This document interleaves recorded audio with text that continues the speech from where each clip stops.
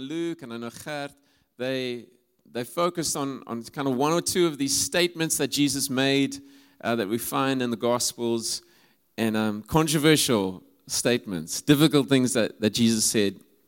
And they focused on kind of one or two. This morning, as it's our last time, I just felt to actually go through a whole bunch of them. So we're going to start off just reading a whole lot of difficult things that Jesus said, and then 3 responses to some controversial things that Jesus says. Okay, so I think we need to remember that as loving and as kind and as compassionate and as merciful and as patient as Jesus was, he was also radical. And he caused offense. And he caused controversy. And I think it's so important for us to be confronted again with just what Jesus said, and the life that he led, and who he was. So let's just read a few of these scriptures together. The first 2 are on John. Meshach, if you can put them up on the screen. So these are 2 of the I am statements that Jesus made. In John chapter 11, verse 25, he says, I am the resurrection and the life. The one who believes in me will live, even though they die. And John 14, verse 6, I am the way, the truth, and the life. No one comes to the Father except through me. Jesus making pretty bold, exclusive claims to how we can be saved and how we can know the Father. And there's 7 I am statements that Jesus makes in the book of John. And for the Jews, that was hugely offensive because when God revealed himself to Moses in Exodus 3, what was the name that he gave himself? I am. And so Jesus saying this over and over, using this language, saying, I am, I am, I am. He's making a statement about who he was. And that caused so much tension with the religious leaders because he's saying, I am God. And the only way to know the Father is through me. Luke 9:23, something else controversial, he says, whoever wants to be my disciple must deny themselves, take up their cross daily, and follow me. Would you agree that is a difficult statement, a hard statement? In a world that kind of where it's normal for each one of us to really be the center of our own universe. We're all thinking about our desires and our dreams and our ambitions. Jesus is saying, deny yourself. Take up a cross. Follow me. Matthew 18, verse 3. Truly I tell you, unless you change and become like little children, you will never enter the kingdom of heaven. In a world where we put so much emphasis on kind of knowledge, and we kind of build people up and we esteem them, the higher they go, the more platform they have, the more power and influence they have, Jesus is saying you've got to become like kids. Kids don't have a platform or an influence or a sphere of influence. They just come with that childlikeness. If we want it, and we can't enter the kingdom unless we become like children. He's also says something about the rich. Mark 10:25, it's easier for a camel to go through the eye of a needle than for someone who is rich to enter the kingdom of God. And by the way, if you drove here this morning, that includes you and me. All of us with access to an abundance of resources. And it's so easy for us to place our trust and our hope in those resources.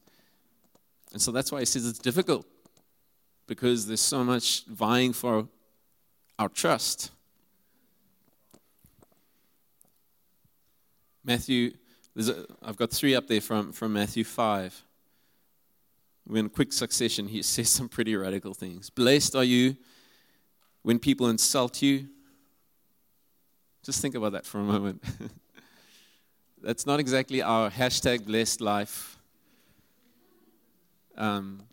tag that we would go through, In our eyes, you're blessed when you get that promotion or when things work out in that relationship or whatever. But he's saying, blessed are you when people insult you, persecute you and falsely say all kinds of evil against you because of me. If anyone slaps you on the right cheek, turn the other one as well. Love your enemies and pray for those who persecute you. Some crazy things that Jesus is saying here. Luke 14:26, if anyone comes to me and does not hate father and mother, wife and children, brothers and sisters, yes, even their own life, such a person cannot be my disciple. And similar thought in Matthew 10:34, do not think I've come to bring peace to the earth. I've not come to bring peace, but a sword. He says, even with amongst family members. And I think Gert preached about this. So obviously we understand here when Jesus is saying hate, we're not saying we dishonor or we badmouth or we walk away from parents. But in following Jesus, we're going to sometimes have to make some very difficult choices. There's sometimes going to be very difficult consequences of following Jesus faithfully. And I don't think we necessarily in South Africa see this so much, but there are nations in the world where following Jesus literally means being disowned by your family, being kicked out of your family, sometimes even death from your own family members. All right, so how do we respond? Those were just 10. But Jesus says a bunch of very difficult, controversial, offensive things. How do we respond to this? And I just want to give us 3 this morning. The first one is to fight familiarity. The second one is to renounce the religious spirit. And the third one is to go for glory. Okay, let's speak about the first one, fighting familiarity. Would you agree with me that Jesus preached a kingdom that was completely upside down? So upside down, so against the grain of what we would think is normal and right. And he just came upsetting everybody because we as humanity, we're on this path and this is what it means to follow God. And he's coming and he's saying, he flips everything where the first are suddenly last and last the first, and the greatest are the children and the servants. He's just preaching this absolutely upside down kingdom. And the problem is that we become so familiar with the message of Jesus, with the life of Jesus, with the parables and with the stories, that sometimes they don't provoke us anymore. But they are truly provocative. The Gospels should not be easy reading for us. And I think for many of us, growing up and hearing the stories, think of the story of the Good Samaritan. And I know that story, and the man came along and the others didn't want to help him, but yes, be a good Samaritan. But that is a difficult story if you're going to read that parable again. And just allow it to kind of really cut into your heart of, this has implications for the way that I live my life. But the problem is that we become so familiar and so comfortable with the Gospels. And for myself, it's, I guess, kind of like a value that I try to place in my life is I never want to become familiar with Jesus. And I would say it as a worshiper, and I don't mean that as a worshiper who leads worship on the stage, because all of us are worshipers. But if you think of worship is a response to a revelation of God. That's what worship is. Worship is just responding to a revelation of God. If you look, whenever people encountered God in Scripture, whenever they suddenly had a revelation, maybe they had a vision of God, or when Jesus took a couple of the disciples up the mountain and they saw him for who he is, the automatic response to a revelation of who God is to worship. And if I don't have a fresh revelation of who he is, if I've become familiar with him, I can't worship rightly. My worship is diluted when I don't have a fresh revelation of who he is. And so we have to fight familiarity, because what we do is we become so comfortable with Jesus that we kind of become familiar with him, and then we actually start to shape him into a God of our own understanding. We begin to twist the things that he says to fit what affirms my lifestyle and my way of doing things. I remember once speaking to a musician. I had to confront him about a couple of difficult things. And I just remember in the conversation him saying, no, he doesn't think Jesus would have a problem with that. And that for me is just the danger of familiarity with Jesus. Where we begin to put words in Jesus' mouth. Where we accept certain parts of Scripture, but we kind of skip over other parts. Where we twist what he says and what he means. And we actually serve a God of our own understanding.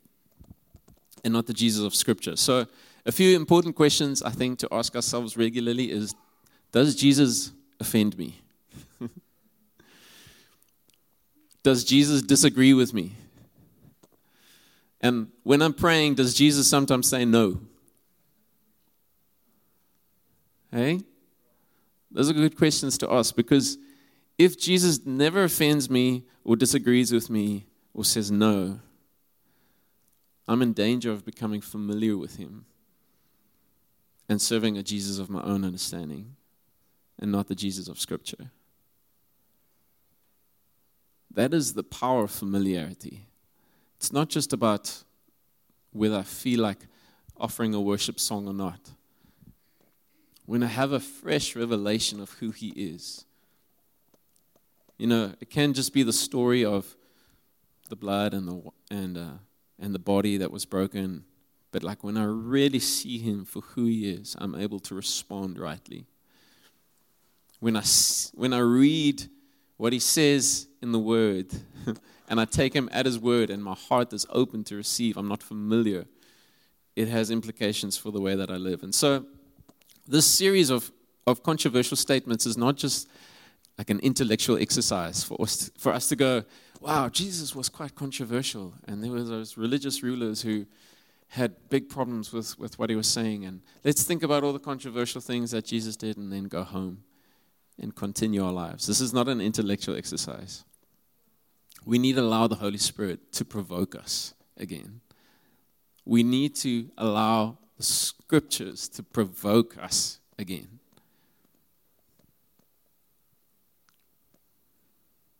I love what Armour has been saying as he's been preaching. He says it's not about the Pharisee out there, it's about the Pharisee in here. It's so easy for us to point fingers at the Pharisees. But Jesus, come and root out any Pharisee inside of me. Anything that responds wrongly to the hard truths of who you are and what you say. Come and crucify my flesh.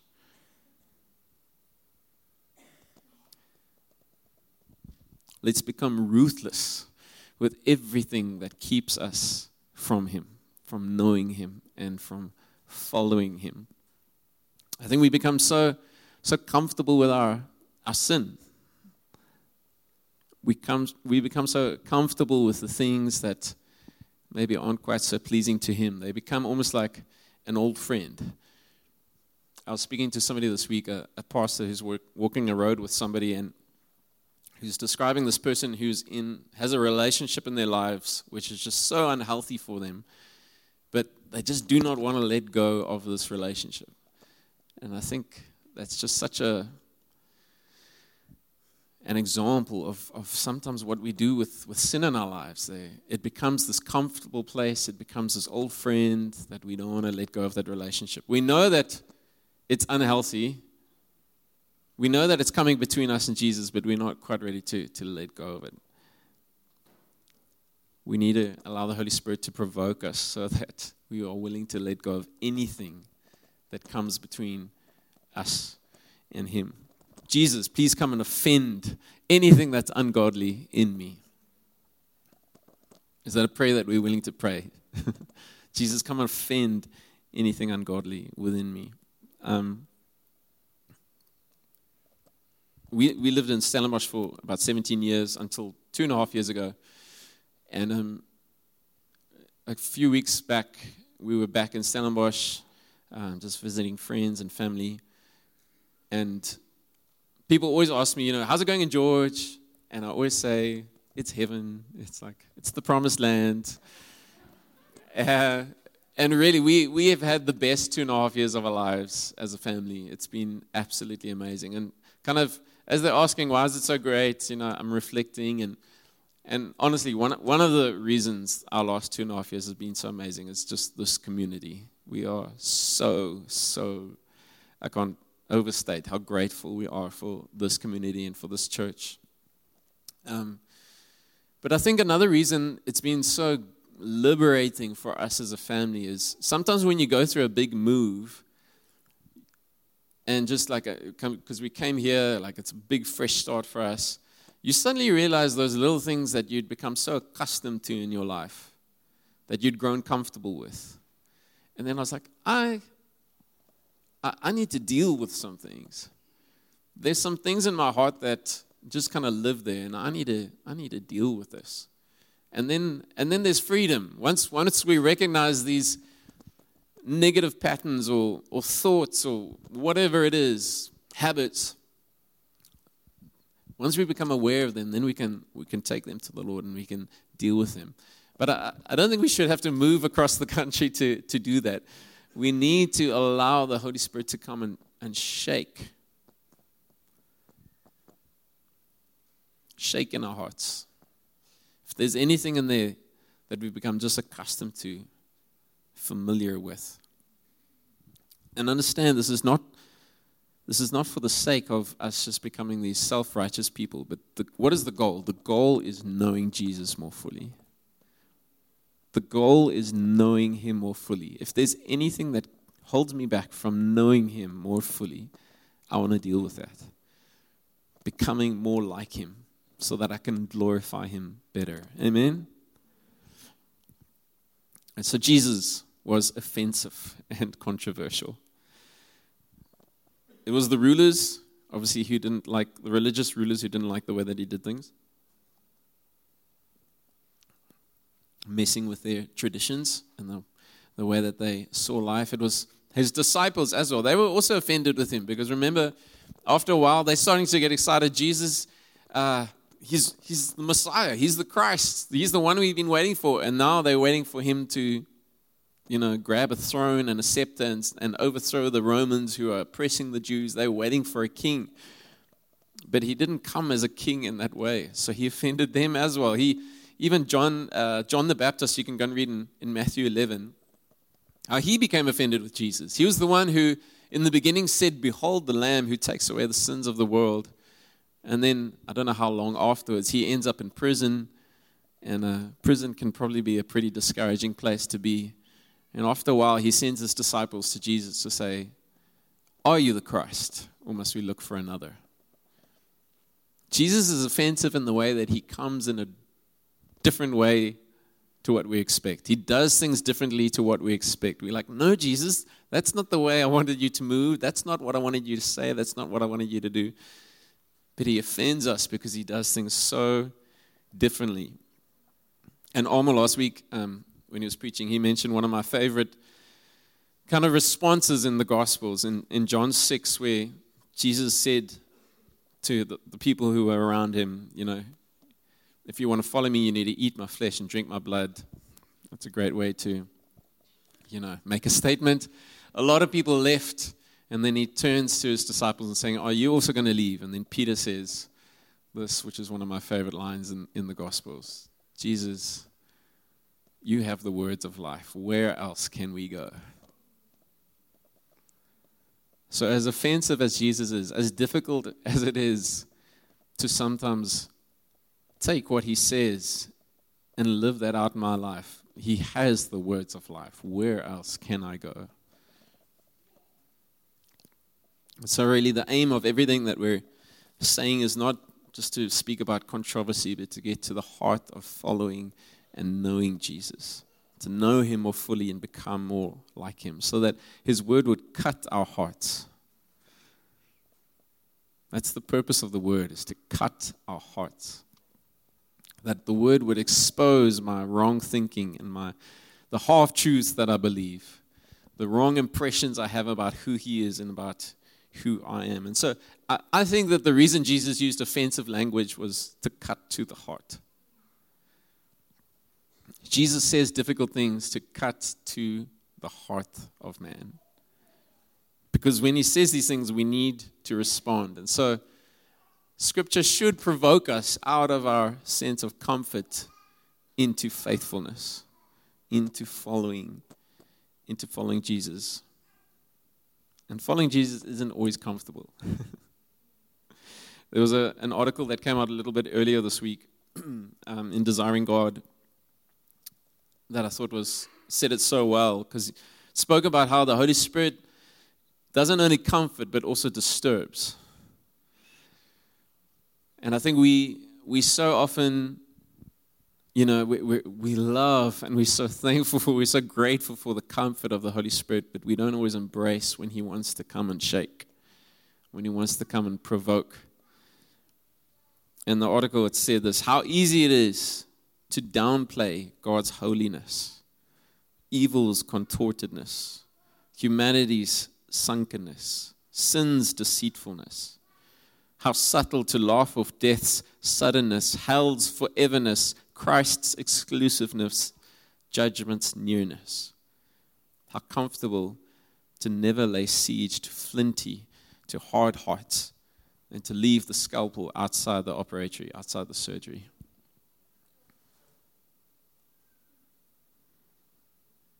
Just in your own heart, just join me in saying, Holy Spirit, we don't only want your comfort, we want your conviction.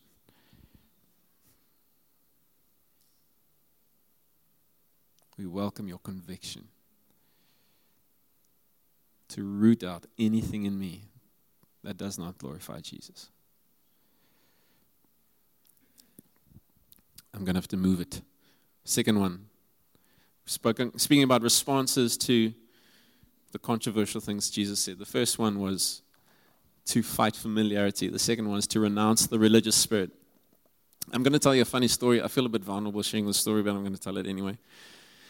A few weeks back, Chuck Perry visited us, and he's a minister from across the world, and we had a time on the Monday morning as a staff just spending time with him, and then we asked him just to kind of facilitate time of encountering Jesus together. It was beautiful. I can't remember if we sang. I think we just maybe prayed. After a while, I end up on my back just enjoying the presence of God. The presence of God was just so tangible.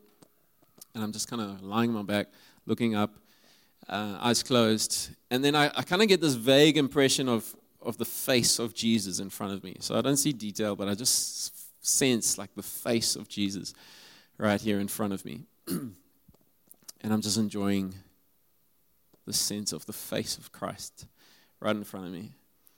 And then Jesus, in this like image that I have of him, takes out a bottle of bubble mixture. Do you know what bubble mixture is? They're things that kids play with. That little plastic tube, and you unscrew the cap, and it's got a little hole, and you blow bubbles through. For those of your parents, you know that they last about 30 seconds. Because as the kid is blowing their first bubble, they're like, the mixture runs out on the ground. Thank goodness it's cheap. So, but anyway, so this comes out of absolutely nowhere. I see Jesus pulling out this bubble mixture, and he starts blowing bubbles in my face. And I start laughing because this is really like a funny picture. I've never seen Jesus blow bubbles in my face before.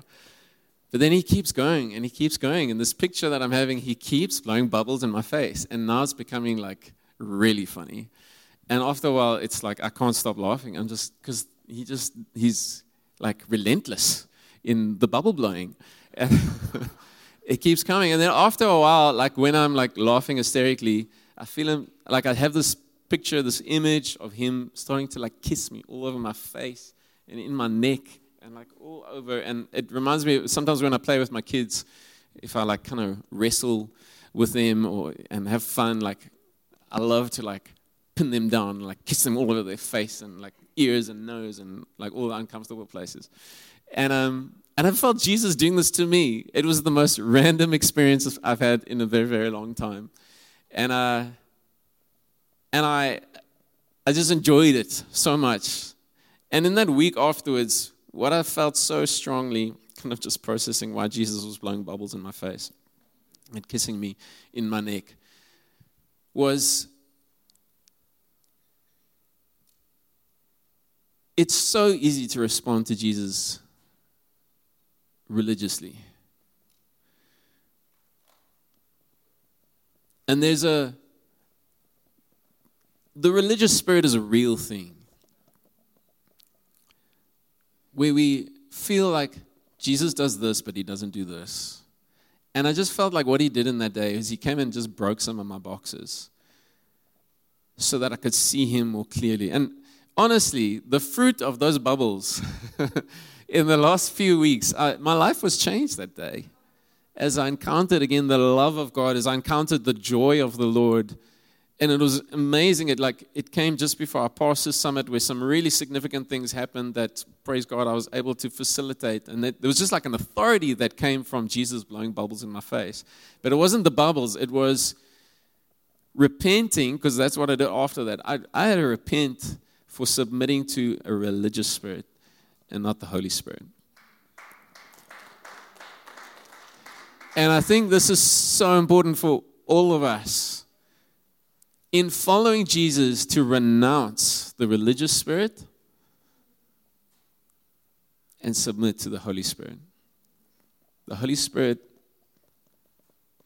who leads us in the truth of who he is. The religious spirit is all about religious activity, doing all these things. Jesus speaks in Matthew 15:8 that these people that honor me with their lips, but their hearts are far from me. Also, 2 Timothy 3 speaks about this form of godliness, this appearance of godliness, but denying the power. And so when Jesus does something that we don't expect, whether it's blowing bubbles in our face or whether we're reading in Scripture, deny yourself, take up your cross and follow me. When he says difficult things or does things we don't expect, we can respond in submission to the religious spirit, or we can respond to the Holy Spirit. And who of us want to see the power of God manifest in our lives, in our workplaces and in our families and in our city and in our nation? I believe you wouldn't be here this morning if you're not here for the music or for somebody to speak. We're here because we want to encounter Jesus together. And it is so important for us to recognize and repent of every time we respond in submission to the religious spirit and not to the Holy Spirit. So at the end this morning, I want us to actually take a moment just to do that. The religious spirit that makes us not want to shake the boat or do something too crazy or, not move in faith. Okay, ending off here. Third response to the difficult things Jesus said, go for glory. I don't know how you can sum up the kind of everything that Jesus taught and lived. Like his message was one of love the Father and love one another. It was the kingdom, it was authority, it was serving, it was sacrifice, it was humility. But if there's one phrase that he used a lot that encompasses for me so much of the message of Jesus, that sometimes when I feel like I'm making things too complicated, I just need to come back to this. Where he says that we must deny yourself, take up your cross, and follow me. That for me just sums up so much of our response to Jesus, is to deny myself. In other words, to surrender everything of myself. It's no longer myself at the center of my universe. It's Jesus at the center of my universe. To take up my cross, which is an offensive instrument, means that I'm crucifying myself. I'm dying to self. It's no longer I who live. It's him who lives in me, and I'm following him. He's leading me somewhere. And so Jesus calls us to forsake all other loves, all other idols, all other comforts in following him. And the world offers us so many opportunities for false comfort and false love. And as I said, I was in Stellenbosch a couple of weeks ago, and that place is just another world. Like, the wine farms and the coffee shops and the mountain bike trails and everything. And I mean, it's not like we have it badly here in George either, right?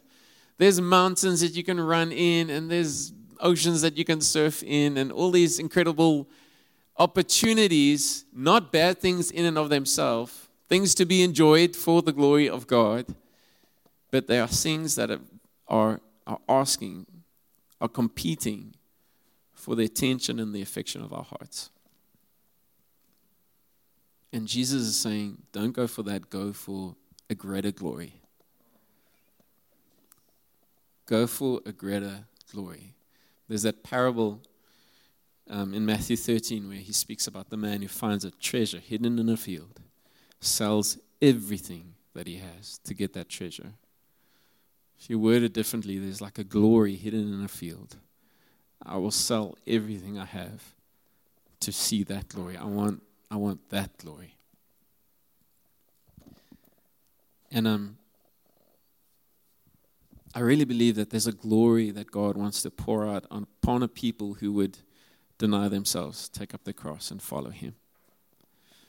From the Old Testament, it was Moses encountering the presence of God. His face shines; it radiates the glory of God. To even Jesus praying in John 17, the high priestly prayer, he prays the same glory that the Father, Son, Spirit has. He wants for us, and that's within the context of the oneness that they experience, the community that they experience. So we must be one. But there's a glory that God wants for the people of God.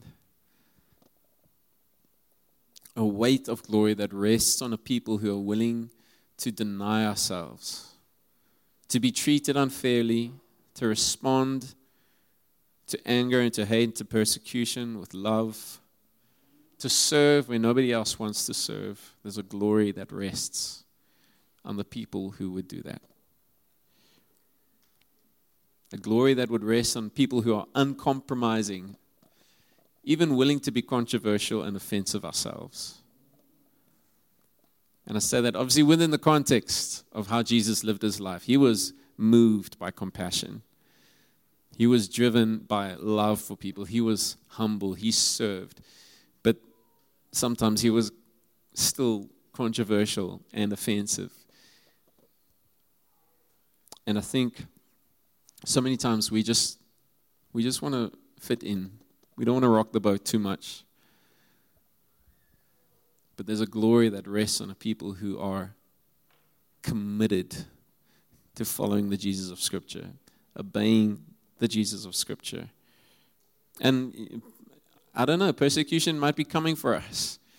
There might be a time where we could be jailed for what we believe. And obviously we pray that does not happen.